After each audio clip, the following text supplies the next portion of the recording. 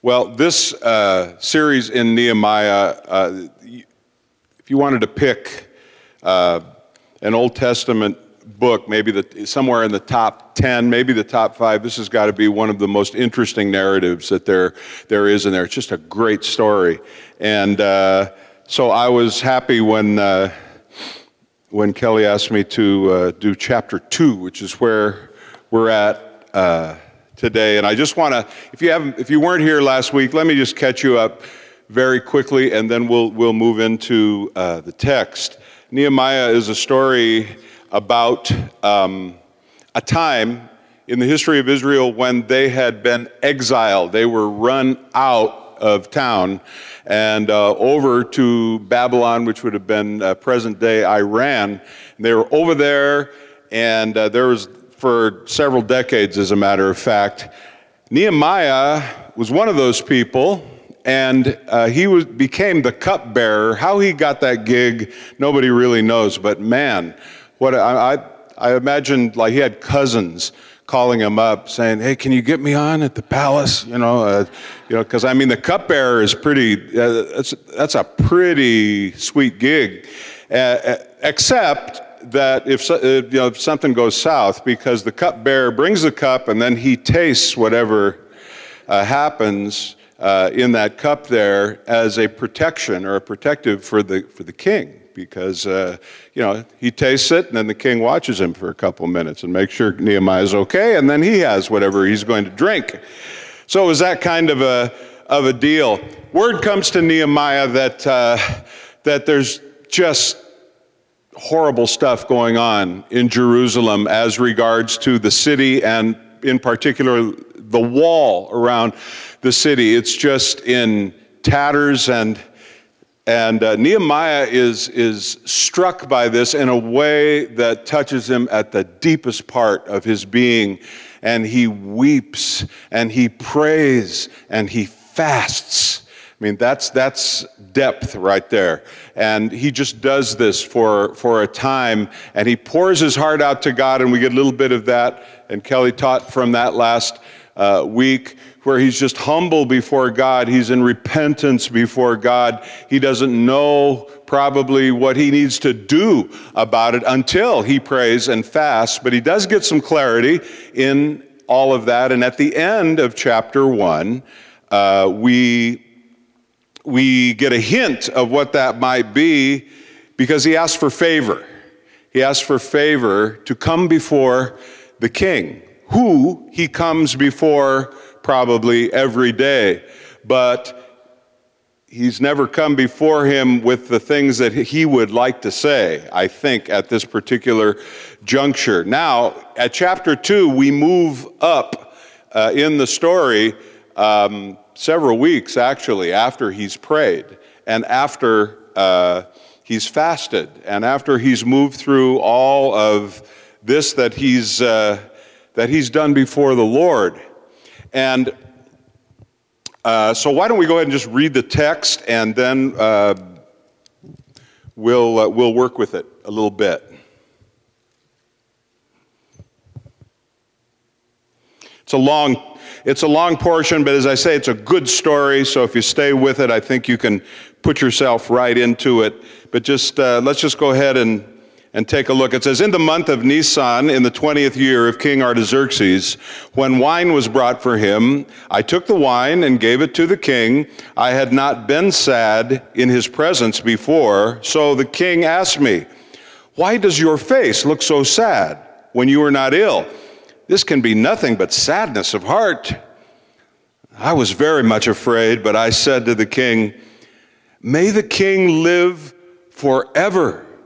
Why should my face not look sad when the city where my fathers are buried lies in ruins and its gates have been destroyed by fire?'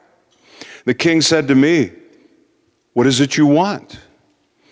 Then I prayed to the God of heaven, and I answered the king, 'If it pleases the king, and if your servant has found favor in his sight, let him send me to the city in Judah where my fathers are buried, so that I can rebuild it.' Then the king, with the queen sitting beside him, asked me, 'How long will your journey take, and when will you get back?' and it pleased the king to send me. So I set a time. I also said to him, if it pleases the king, may I have letters to the governors of Trans-Euphrates, so that they will provide me safe conduct until I arrive in Judah. And may I have a letter to Asaph, keeper of the king's forest, so he will give me timber to make beams for the gates of the citadel by the temple and for the city wall, and for the residence I will occupy. And because the gracious hand of my God was upon me, the king granted my requests. So I went to the governors of Trans-Euphrates and gave them the king's letters. And the king had also sent army officers and cavalry with me. And when Sanballat the Horonite and Tobiah the Ammonite official heard about this, they were very much disturbed that someone had come to promote the welfare of the Israelites. I went to Jerusalem, and after staying there 3 days, I set out during the night with a few men. I had not told anyone what my God had put in my heart to do for Jerusalem. There were no mounts with me except the one I was riding on. By night, I went out through the valley gate toward the Jackal Well and the Dung Gate, examining the walls of Jerusalem, which had been broken down, and its gates which had been destroyed by fire. Then I moved on toward the Fountain Gate and the King's Pool, but there was not enough room for my mount to get through, so I went up the valley by night, examining the wall. Finally, I turned back and re-entered through the valley gate, and the officials did not know where I had gone or what I was doing, because as yet I had said nothing to the Jews or the priests or nobles or officials or any others who would be doing the work. Then I said to them, you see the trouble we are in. Jerusalem lies in ruins, and its gates have been burned with fire. Come, let us rebuild the wall of Jerusalem, and we will no longer be in disgrace. And I also told them about the gracious hand of my God upon me, and what the king had said to me. They replied, let us start rebuilding. And so they began this good work. But when Sanballat the Horonite, Tobiah the Ammonite official, and Geshem the Arab heard about it, they mocked and ridiculed us. What is this you are doing? They asked. Are you rebelling against the king? I answered them by saying, the God of heaven will give us success. We, his servants, will start rebuilding, but as for you, you have no share in Jerusalem or any other claim or historic right to it. So there we are with Nehemiah in Jerusalem. We left him last week pretty much on his face before God, needing to just hear from him. And I would be remiss in my duties if I did not underscore the factor of prayer and fasting before he went to do any of these things. So important, more important than you can usually communicate to people. And so I will not, we'll wait for another time when that can be done more comprehensively. But just let me say, let my voice be one more voice in your direction saying prayer is important, really important, maybe the most important thing you'll learn after you learn that God loves you in Jesus Christ. Really, really important. And fasting, don't even get me started there. Don't even get me started there. And what happens when men and women will fast, not to lose weight, though that is a nice little factor that at least follows it, a short term usually, but nonetheless. But fasting, when God calls you to do that, is one of the most powerful things. And the problem with it is it can't really be explained, the dynamic of it, really in terms of a didactic way. When you fast, and here's a book of 500 pages that will give you all the information on it, it's pretty much just do it.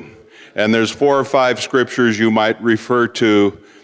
But boy, if you ever try it, you will see some things happen that you've never seen before. And of course, everything inside of us resists the idea.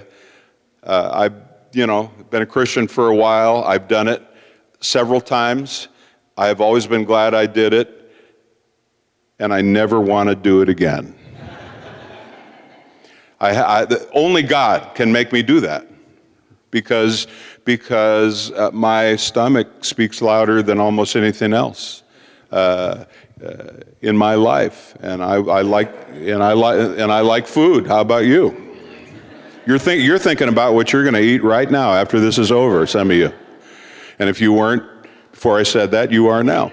So let's just take a look. Let's just take a look at 2 or 3 things. 3 points. I follow my leaders, and so that's what we'll do. We'll do 3 points.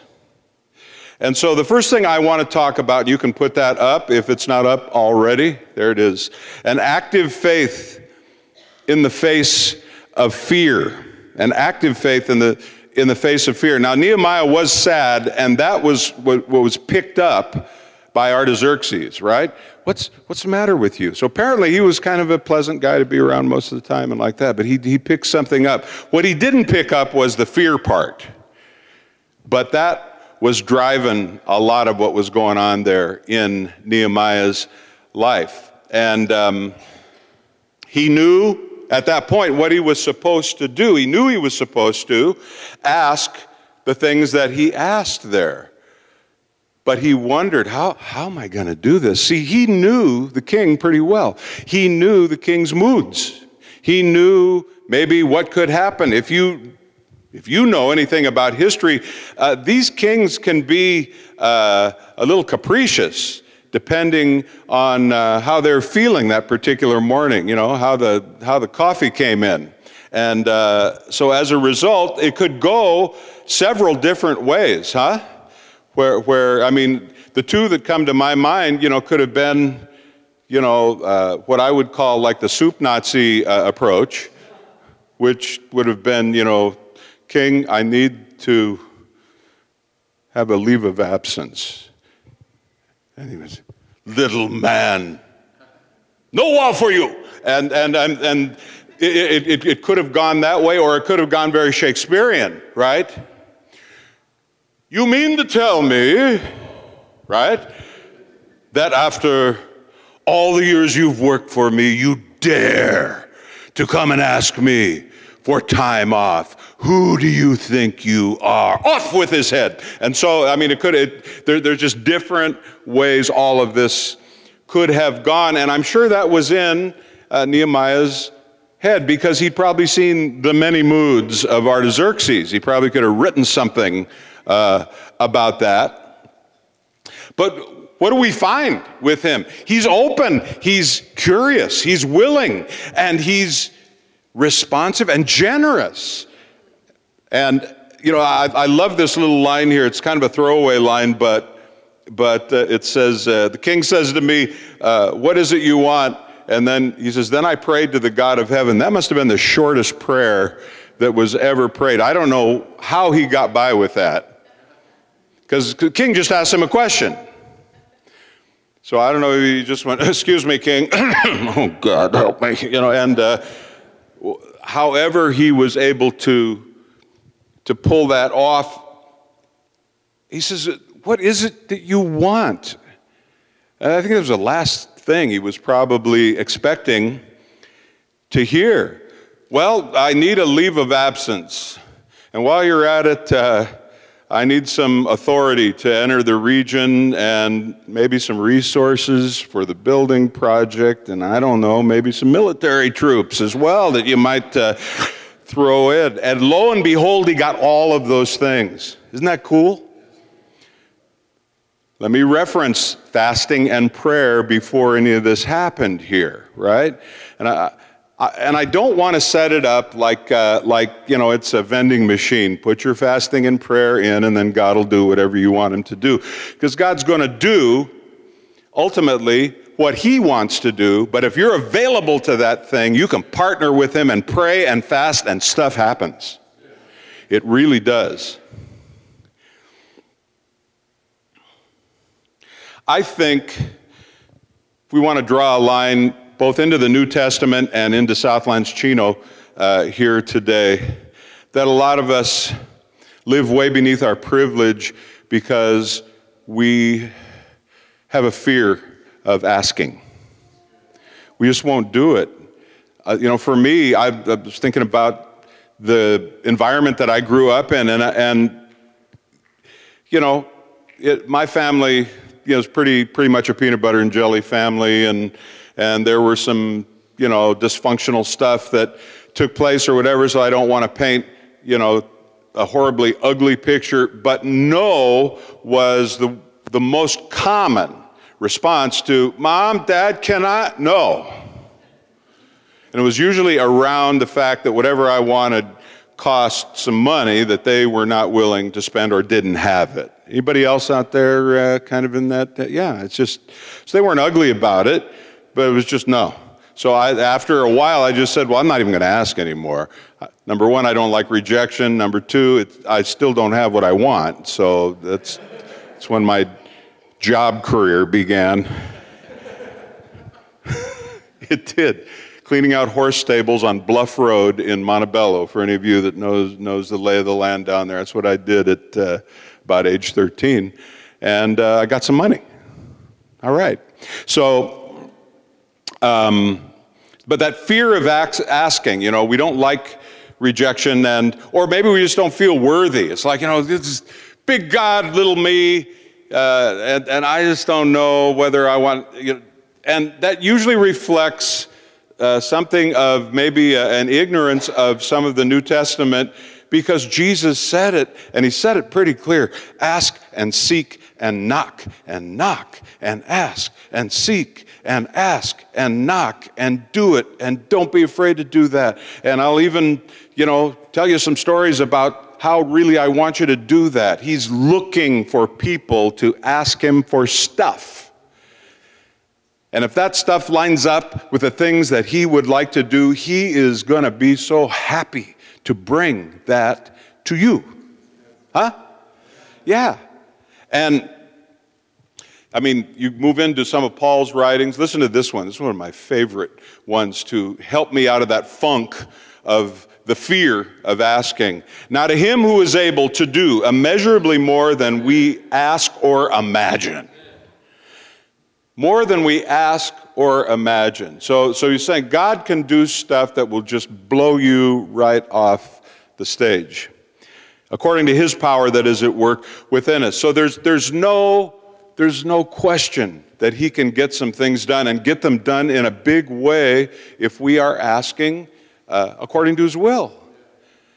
It's a wonderful thing, and that's our partnership with him. And he often will not do some things that maybe he would like to do with us or through us because we don't ask. And he'll just wait for somebody else that would ask, and then he'll do it. But it's incredible that we don't see ourselves as candidates for that kind of partnership. So can I say that to you, Southlands Chino? Don't be afraid to ask.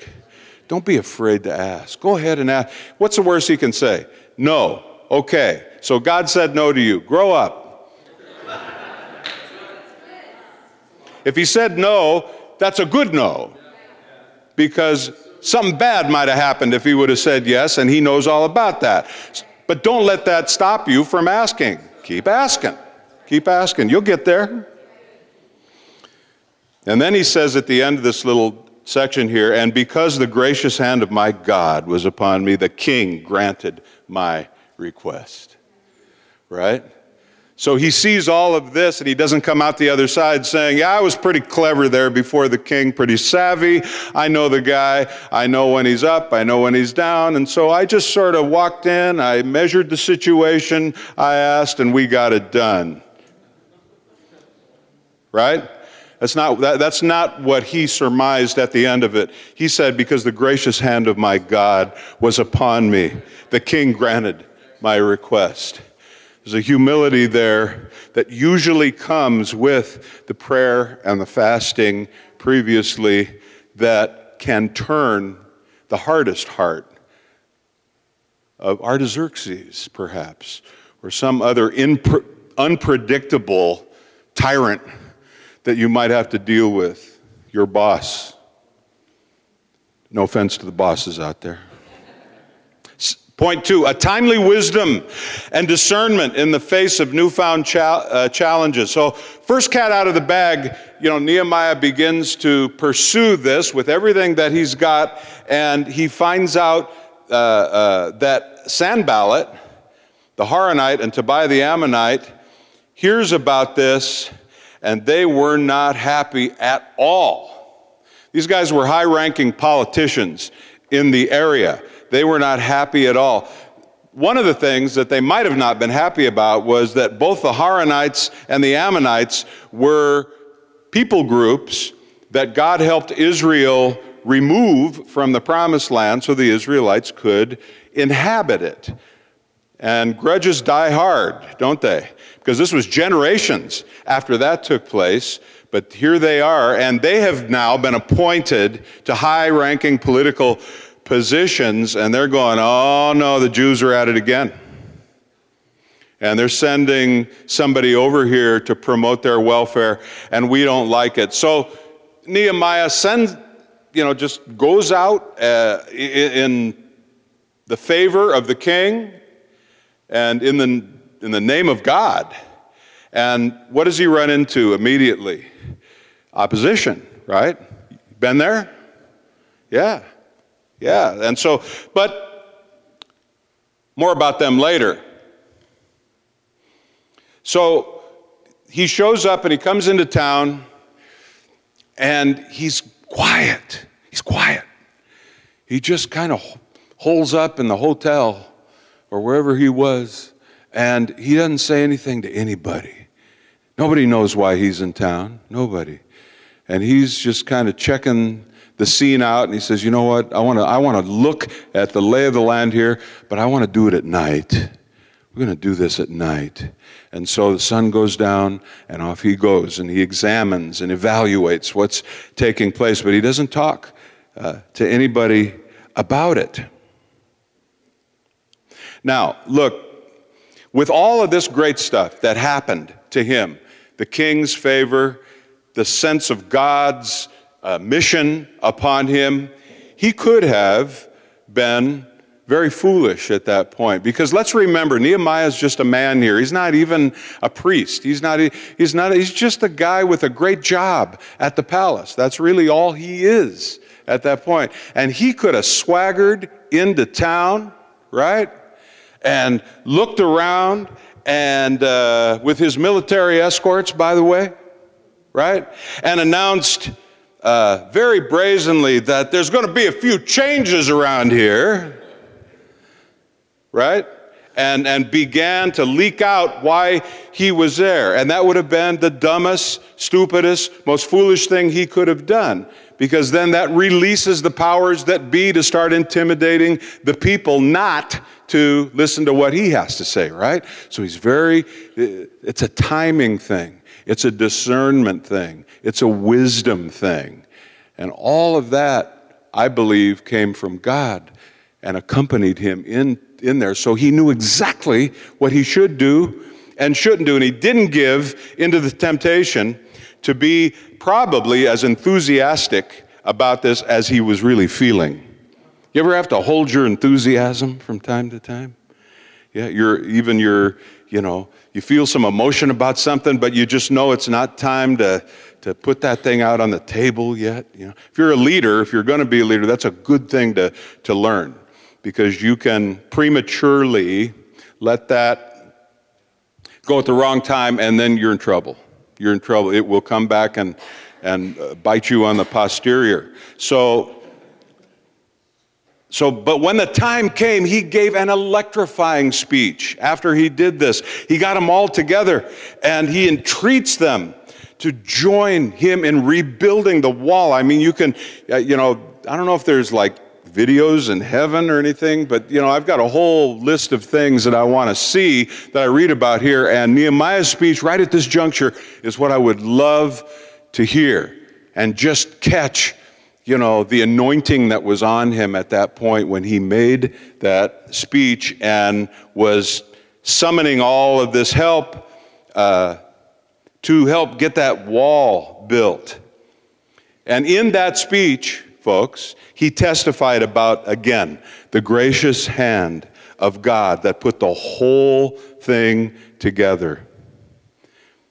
See, he was very, very clear about his understanding about who's doing this thing. This is God's work right here. This is God's good work. And then it says, and they began. They began. Misdirected ambition or emotional excitement can serve to hijack a good work of God, folks. I mean, you may have all kinds of ducks lined up, and you may have, again, enthusiasm to spare, but you've got to be able to read the times and where you're in, whether that's the micro or the macro. You've got to know when it is time to do a thing. When God sent Jesus to the earth, that was a timing thing. And there's a lot of people that might have an argument with God about that, because there's a lot of hell that broke loose around the birth of Jesus. If you ever read the Gospels, you know that that's true. But in the fullness of time, says Paul in Galatians, just at the right time, Jesus was sent. That would be the macro. But the micro would be, Mike's coming home after a hard day of work, and Lori's got some really bad news. I better feed him first. And that's just practical. That's the fullness of time right there. Do I get the news? Do I get the news? Yes, I do eventually, but I get some food first. And she understands that would be better than if she did it. Amen? How many know what I'm talking about? Yeah. So we got to be careful of that. Sometimes, folks, silence is our best friend. Huh? You can write that one down in your Bible. I mean, silence is our best friend, unless and until there's an indicator that it's time to speak. And then when it's time to speak, go ahead and speak. Amen? Finally, number 3, a bold and confident response in the face of the adversary's tactics. So Sanballat and Tobiah and now we've got a trifecta of opposition here, because we've enlisted now a new guy that we meet here, Geshem, the Arab. They weren't very politically correct in those days. That's Geshem the Arab, So all three of them get together, and I don't know if this was happening at the speech or after the speech or right around the speech, but their response to it was mocking and ridicule, right? So he's calling his people to a thing that God has given him to do, and these guys are standing on the sidelines mocking and ridiculing and saying, "What is this thing you're doing? Are you rebelling against the king?" And so he's challenging them, and I'm going to guess it was not all by himself. I'm going to guess it was around a bunch of other people as well. People who knew who these guys were. They were the big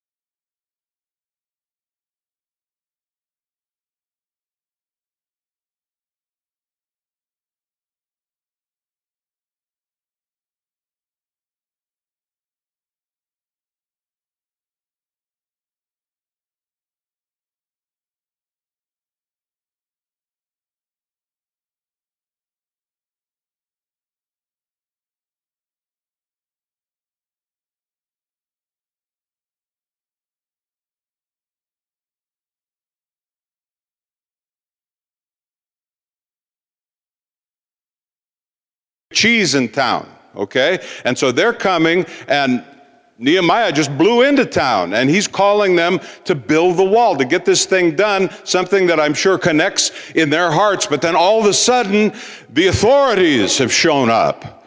And who do you think you are, little man? Right? Who do you think you are, Mr. Construction Man? Who do you think you are, just coming here and saying you're going to do this and you're going to do that? Right? Now, let's draw a line again.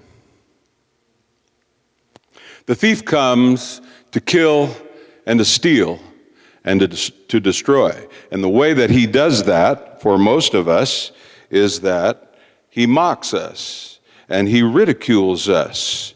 And he questions our legitimacy, and he will, see, I knew that was going to happen, and we're going to stop it. 5 minutes. Questioning their legitimacy, fear, intimidation, illegitimate questioning, accusation. These are the things that our common enemy will work on you and try to eat you for breakfast every day of your life. He just will. Why? Well, because we're all damaged goods at some level. We're all people with insecurities that we desperately try to cover up or get past or hide or mask or whatever we do, but we know what's going on inside of us, and the enemy of our souls knows just how. He knows the combination, right, to be able to just set us right off. I don't know what he says to you. I've heard some things over the years. How about you're a loser? How about you're a nobody? With all your bad habits, you think God would ever take a second look at you? You are a steaming hot mess of humanity. Why don't you just give up? You call yourself a Christian? What if people at your church knew what your life was all about, they wouldn't let you through the door. And see, this is the stream that comes, not just to me, but comes to you as well in your worst moments, and sometimes it isn't even your worst moment. It could be a high moment, and all of a sudden, your antenna is picking up that stuff. And it begins to wear on you, and sometimes you believe what you shouldn't believe. He wants to define you, and he wants to define me and imprison us in that definition and tether us to a narrative concerning your past, your present, and your future. That's what he wants to do. But God has another narrative. A narrative of love, of acceptance, of forgiveness, of abundant life, of a hope and a future, of a way to him through repentance, which isn't a bad word at all. It's just saying what's true and asking God to take care of that for you and setting you free. That's his narrative. And so the Sanballats and the Tobiahs in our life that have skin and bones, and the one that you can't see but's working overtime, we come to the Lord's table today to remember what Jesus has done for us. And if he's never done that for you, then I invite you to that table today, and Pastor Ryan is going to help get that done.